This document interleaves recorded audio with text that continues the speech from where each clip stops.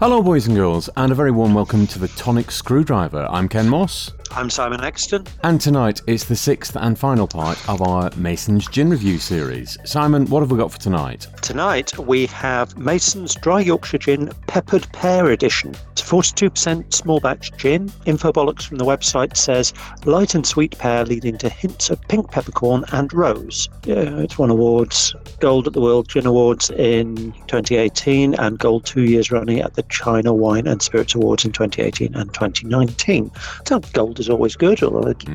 Now, as ever, we're just having it with Indian tonic and a bit of ice. We don't mix it with anything else.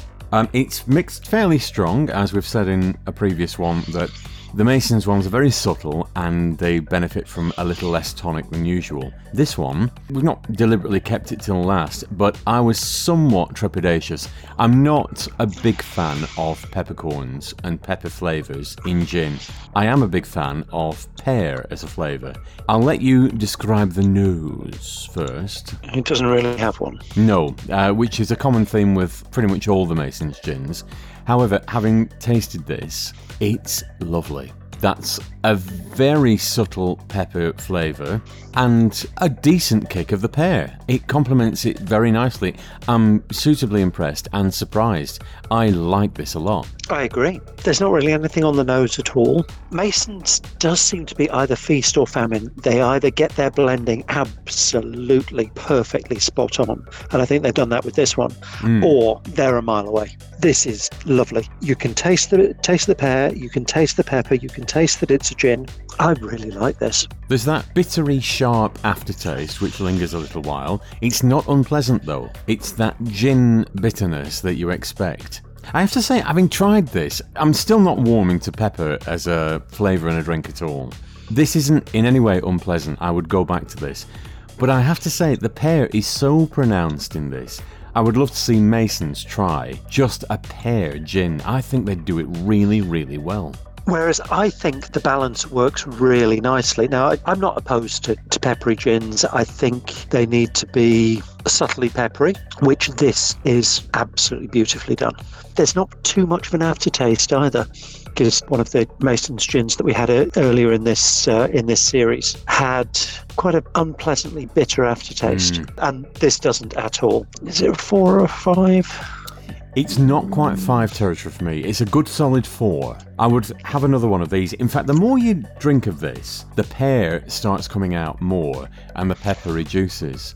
The pear flavour in this is delicious. Yes. As a pear gin, I think this is possibly about the nicest pear gin that I've had. And there aren't a huge number of pear gins that I've come across, so that in and of itself is unusual enough to make it interesting. But it's really, really nicely done. From my point of view, I would wholeheartedly request that Mason's just do a pear gin. I honestly think it will be delicious. See if you can ramp up the pear as far as it will go and cut out the pepper. And this, for me, would probably be a perfect gin. It'd be a 5. The pepper just nudges it down a bit, but I think that's only because I don't like it. But this, I'd venture to say, is the best of the range we've had so far. I know you were a big fan of the Slow. Yes, I think the Slow is the absolute standout. I think their basic original gin is the second one. I think this and the apple are pretty neck and neck, and then the lavender and then the tea. Sorry, tea. I really wanted to like the tea. It has improved though. We've upgraded it from a 1 to a 2, so it's not at the bottom of the pile anymore, but no, it's not for us. Mason's do very much seem to be feast or famine, and I suspect that because it's such a positive flavour, there are people that absolutely love that tea gin. If that's you, happy days, fill your boots. I'm glad you enjoy it. It's not for me. Whereas there are probably people who, again, because it's good and it's positive, that aren't wildly keen on their slow gin.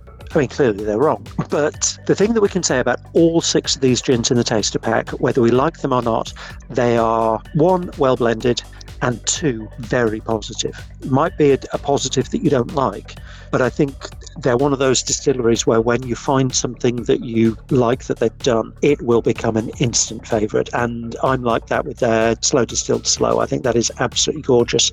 And since we recorded that episode, a bottle of it may be winging its way to me as we speak. Masons, your 6-bottle tester pack has hit the mark with us. It is interesting, and both of us have been around long enough and tasted enough gins now. We don't have our time to waste on gins that are not interesting. So Masons, thank you for what you're doing with gin. It is different and therefore laudable. Yeah, and with any kind of experimentation, I love the fact that people are experimenting, and it won't necessarily always work for me. But please don't stop, because at some point you'll find something else that I'm absolutely bowled over by. The other thing that I quite like about this Masons pack is that there's no, oh God, I'm just going to sound like you here, but there's no foreign botanicals. There's no dragged from the terraces of Indonesia or whatever. It's all good, solid English flavours.